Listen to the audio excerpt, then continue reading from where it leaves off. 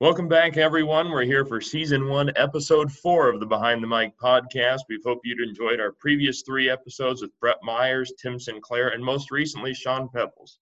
Be sure to tune in to next Wednesday, July 1st, when I talk with public address announcer of the Miami Heat, Michael Biamante. Download the Anchor, Spotify, or Google Podcast apps to listen to our conversations so far and the many more to come. For social media, we're on Facebook, BTM Podcast Alex is how you can find the page there. And Twitter, it's BTM Podcast _Alex. My guest today, he's the public address voice of Jordan-Hare Stadium, home of the SEC's Auburn Tigers, Mr. Ric Smith. Ric, very pleased to have you on the show. Thank you. I'm very glad to be here. It's good to see you.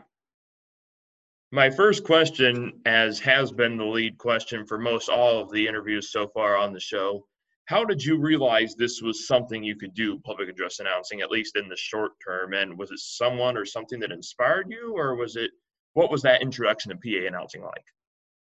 I think like most people who are involved in announcing in any way, there are a progression of steps that happen. And for me, I first got involved with radio at WEGL, which is the campus radio station at Auburn. That's when I was a student.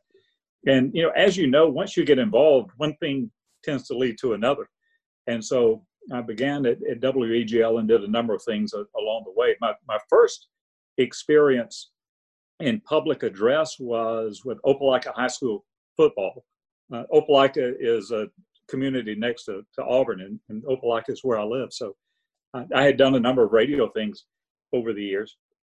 And the guy who had been the longtime voice of the Bulldogs had decided to retire and asked if I would be interested. So that was my first step in PA, and I love being a part of it. And one of the things I love most about public address is the immediate feedback, because I'm actually seeing the people that I'm talking to, and I enjoy that.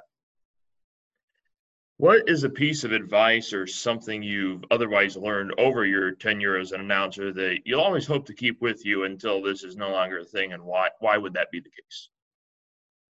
Well, the advice that I pass along, and I actually teach a class at Auburn. I teach in the School of Communication and Journalism. So I now teach a class in announcing, that, among other things, but it's news and sports announcing.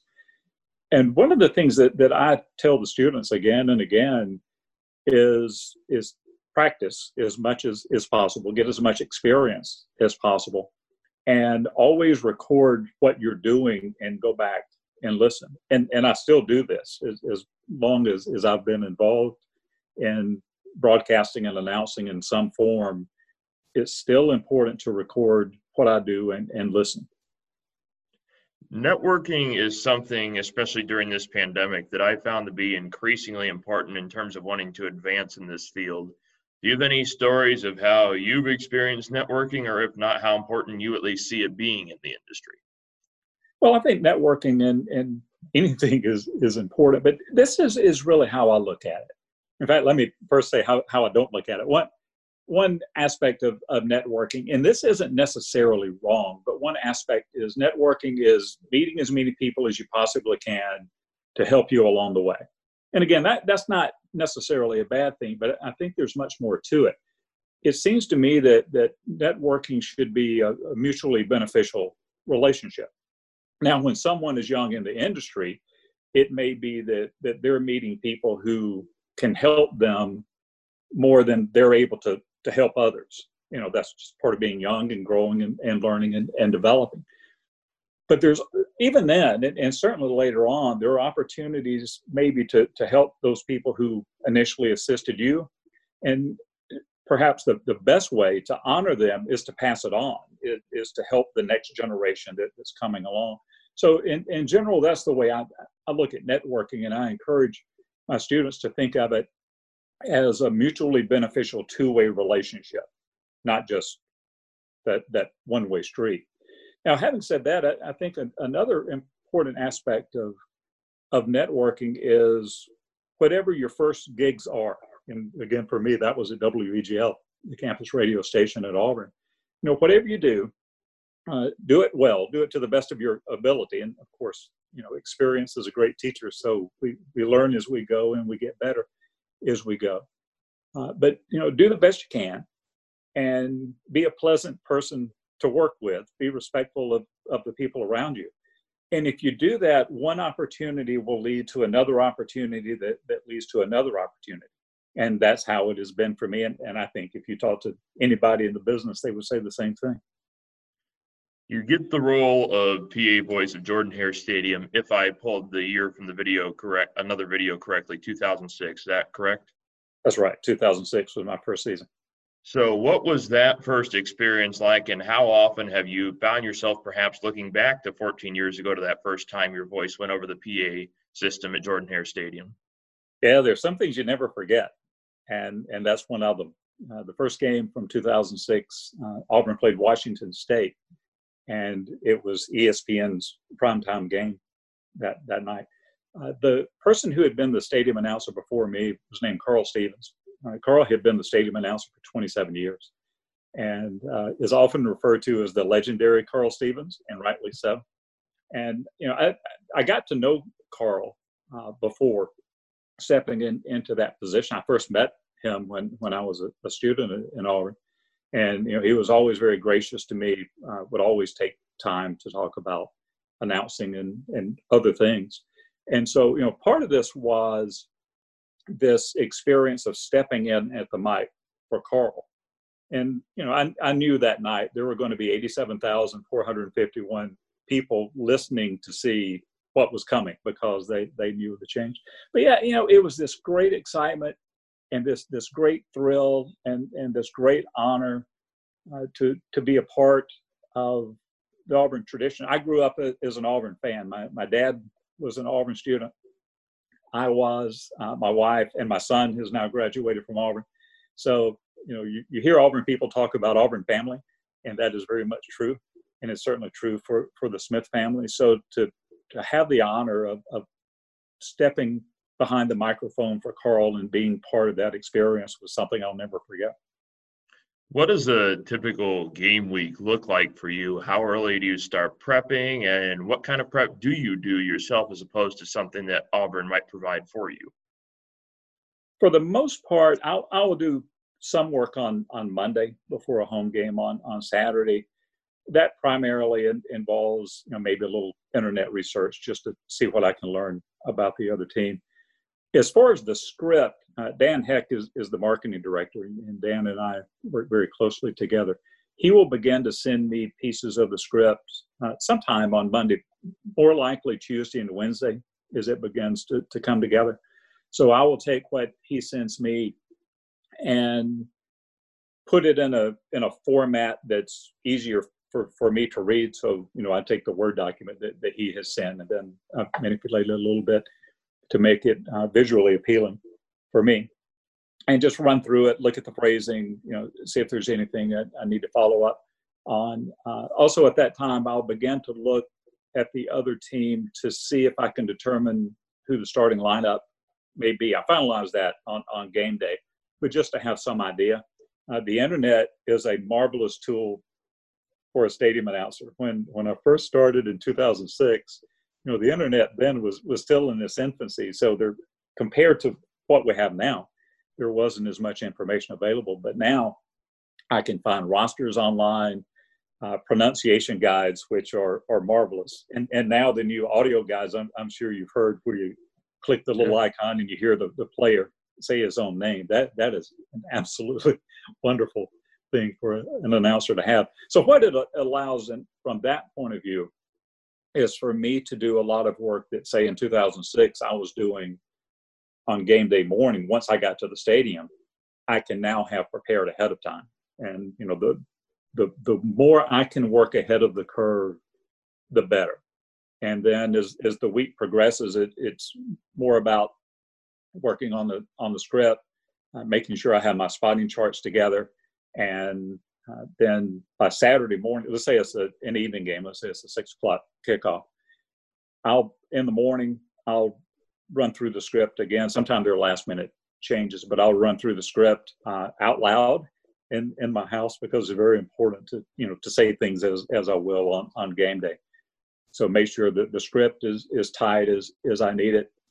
Make sure I have the rosters together, the pronunciations together, any other pieces that I need. and then it's time to head down to the stadium and do the game.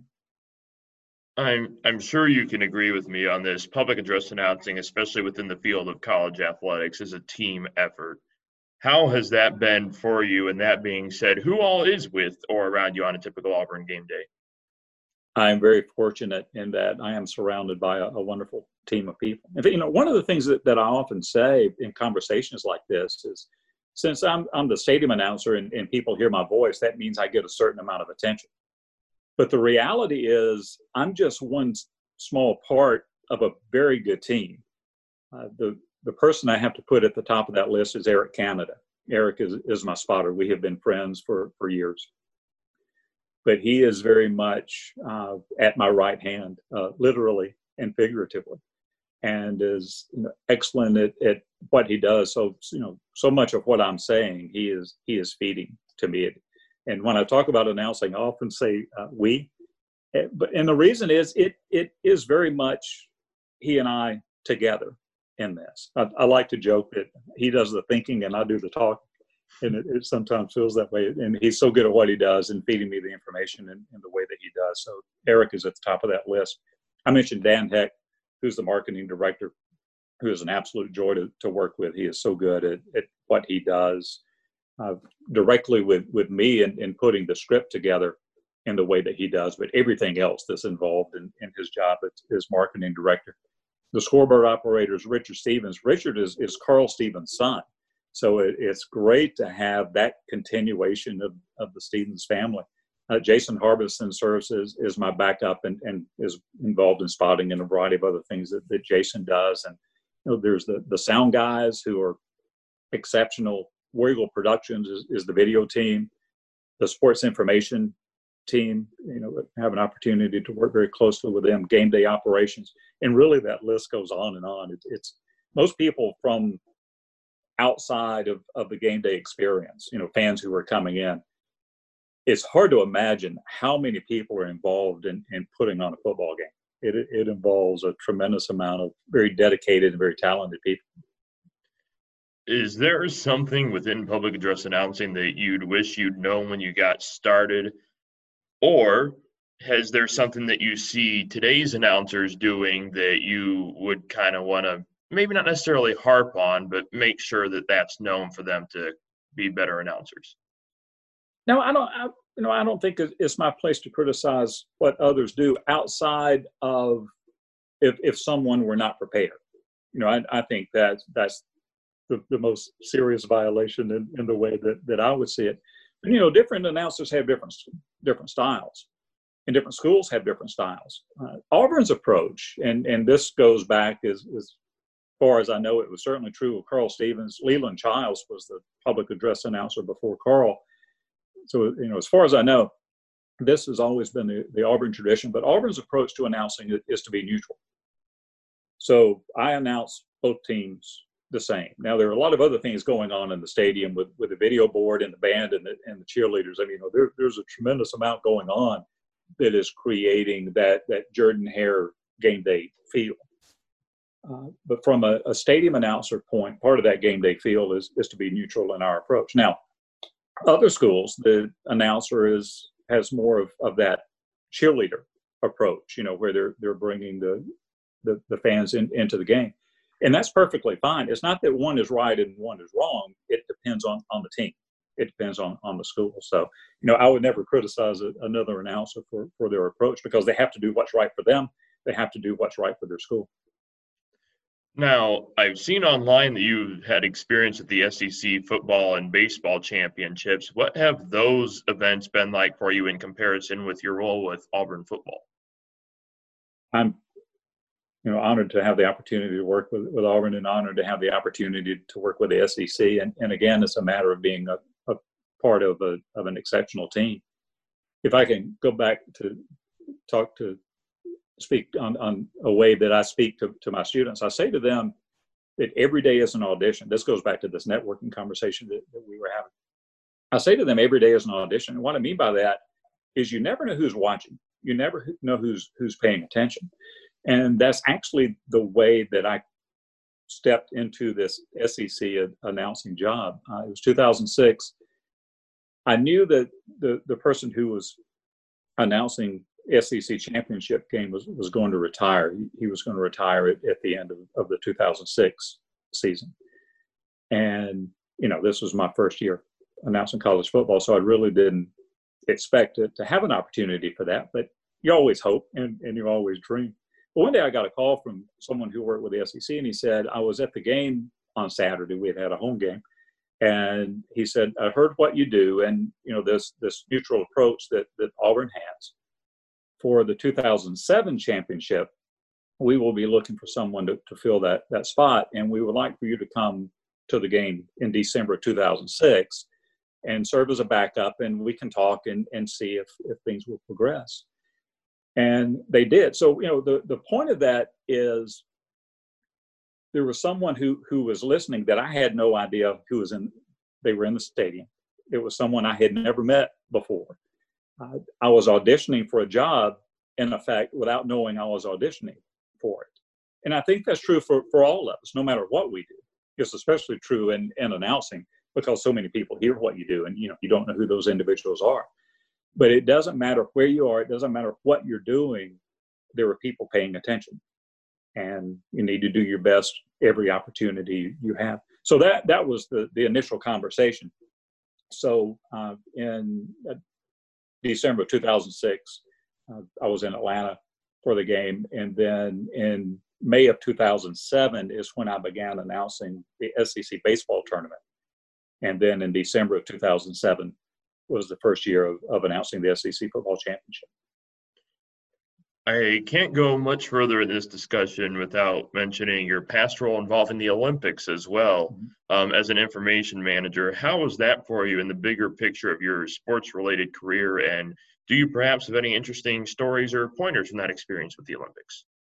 Yeah, the way the Olympics gig came about is I've always loved the Olympics. From the time that I was a little kid, I've just always been fascinated by it. And in 1996, the games were going to be in Atlanta. And I live about 100 miles from Atlanta. And I just wanted to be involved in some way. I would have worked for free. I just wanted to somehow be there and be a part of it. And I'll try to make this long story not long, but there is a group involved with each Olympics that is involved in television production. So the networks do what they do, but there's also what is known as a host broadcaster that provides neutral coverage of every minute of every event. And each Olympics will attempt to they want to make it as local as they can, even though it's an international event, of course, they want to make it as local as possible. So for certain positions, they want to hire local people, local meaning 100, 200 miles away, and many, many others that they hire too, of course. So for some of the entry-level positions regarding this television production, Auburn University was one of their target schools, and along with many others in the area, the University of Georgia. There were a number of others that were within that footprint, but Auburn was one of them.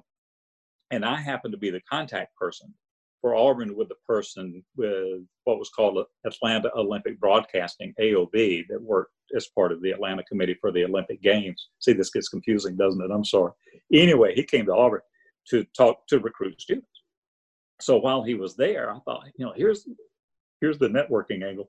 Here's my opportunity to, I met this person just to say, hey, this is who I am. This is what I do. And I would love to be involved in some way.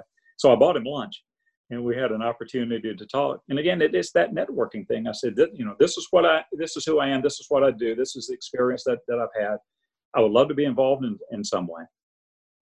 And he recommended me to someone else, and that led to a meeting that led to another meeting that led to another meeting. And then I was hired to be an information manager for the Atlanta Games, which is very much like being a sports information director for a venue. And then again, once you're involved, do the best you can, do well, and be a pleasant person to work with. And that led to Sydney, and then Salt Lake, and then to Athens. We've talked about your experience as a lecturer and internship director at the university. Tell me about what that has been like for you and how that kind of lines up with your announcing schedule as well, because I'm sure that's something that's crossed your mind over your time holding both positions. Yeah, it has. Falls can be rather busy with all that's going on. But it works out very well, especially teaching in the School of Communication and Journalism. I'm involved in these activities like announcing and like the Olympics that tie in directly to what we're doing in the classroom. And, all of the work that is done in the classroom is essential. It is exceptionally important. What is also essential and exceptionally important for our students is practical hands-on experience. And so this classroom connection I have, and then the sports announcing connection that I have, allows me, not only to bring important information into the classroom and important speakers into the classroom, but also make connections for students outside of the class so they can get the experience that they need. How important have you found that role of internship director to be in terms of giving that experience to the students of Auburn University and having that role within the institution? Yeah, I'm very happy to have it, and I'm very glad that our program is structured the way that it is. We require all of our students to intern because we want to make sure that they are gaining some practical experience along the way. The more the better, and we create a variety of opportunities for practical experience. But we want to make sure they have at least one that functions in the way that it does. And the feedback we get from students is they appreciate the opportunity.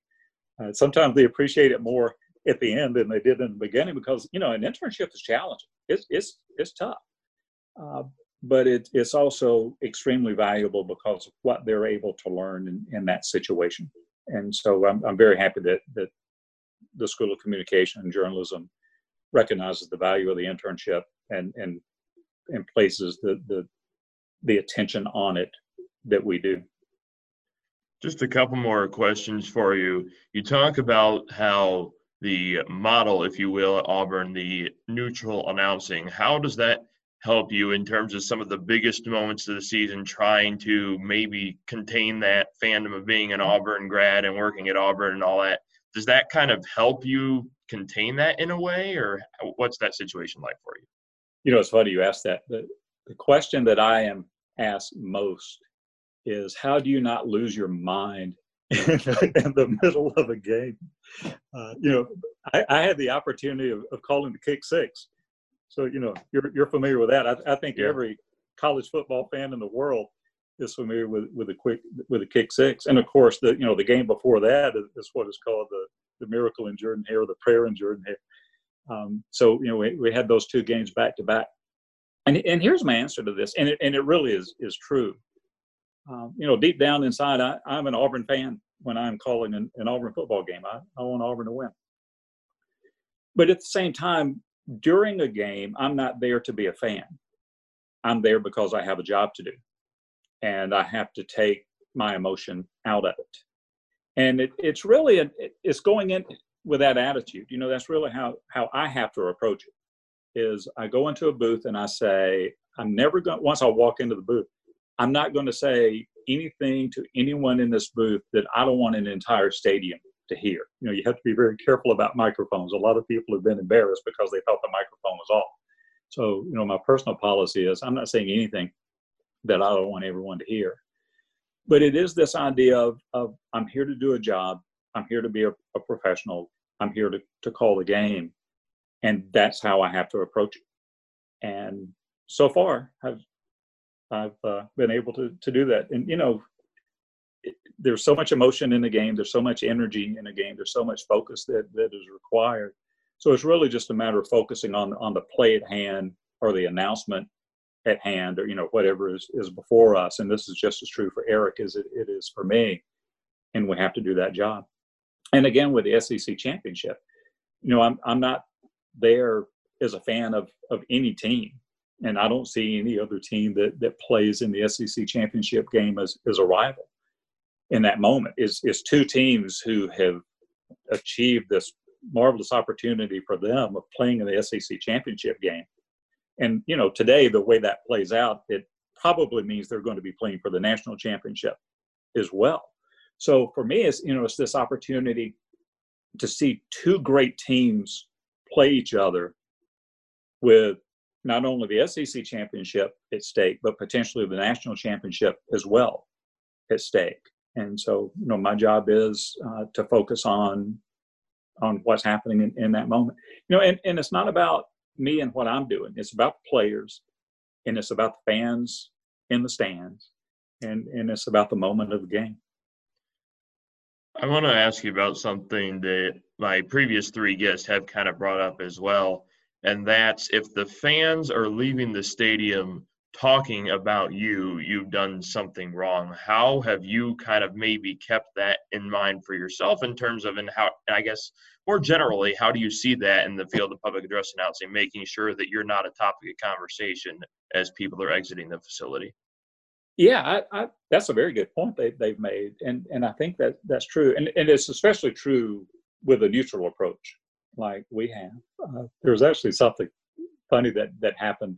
Jeremy Roberts is the person who was involved in hiring me for this position, and so that's 2006. This must have been the 2009 season, I guess, when he said it. But I saw him one day as I was walking into the stadium. He said, he said, "You've been announcing for 3 years now, and no one knows who you are. This is great." And he laughed when he said it. I mean, it was said as a joke, but what he was saying was, that's a good thing because it means things have not gone wrong. It means there has not been some disaster. And, I'm very proud of that. And the reality is most people don't know who I am. When the game is over, my job is done for the day. So Eric and I walk out of our area, and we're on a ramp going down with the fans as they're exiting the stadium. And I'm just in that scenario, I'm just one of those fans like everyone else at that point. They don't know who I am, and I like it that way. And I mean, there are times, I meet people, and I've done interviews like this, and sometimes video is involved, so they see what I look like as well, and the students know. So I mean, there are people who know it's not quite like that. I'm not completely anonymous. But I'm not the center of attention. Again, the players should be the center of attention. That's where the focus should be. One final question for you, and this is a little bit of a fun one. You could deem it serious, however you so choose. But you get to work in a conference like the SEC, and anybody that's familiar with college athletics knows just the prowess of a conference like the SEC. I want you to take the floor here and let me know what do you think is so great about a conference like the SEC? Well, the talent level is astronomical.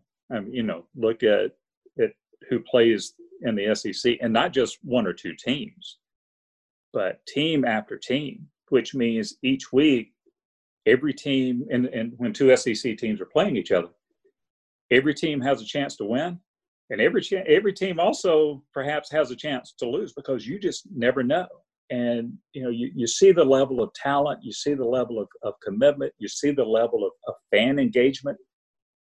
SEC fans are exceptionally passionate about their schools, and that can be true for other conferences as well. But you see that for SEC schools, and one of the things that's so fascinating to me about the SEC, and so much fun to be a part of, is you have fans who are passionate about their own team, but they're also passionate about the SEC as a whole. And so you'll find, SEC fans, sure, they're pulling for their team, but if there are other SEC teams playing in bowl games and playing in national championship games, the SEC is pulling for family. And that's unique, I think, to the SEC, especially at the level that it is. Before we wrap up, I want to let everybody know once again, next week, episode 5, it'll air Wednesday, July 1st, Miami Heat's Michael Biamani. So be sure to download Anchor, Spotify, or Google Podcast to listen to that. Mention the social media handles, Facebook and Twitter. Be sure to find us there. And one final time on this episode, the public address voice of Jordan-Hare Stadium and the Auburn Tigers, Mr. Ric Smith. Ric, once again, thank you so much for being a part of this episode. We really appreciate you. You're welcome. Thanks for having me.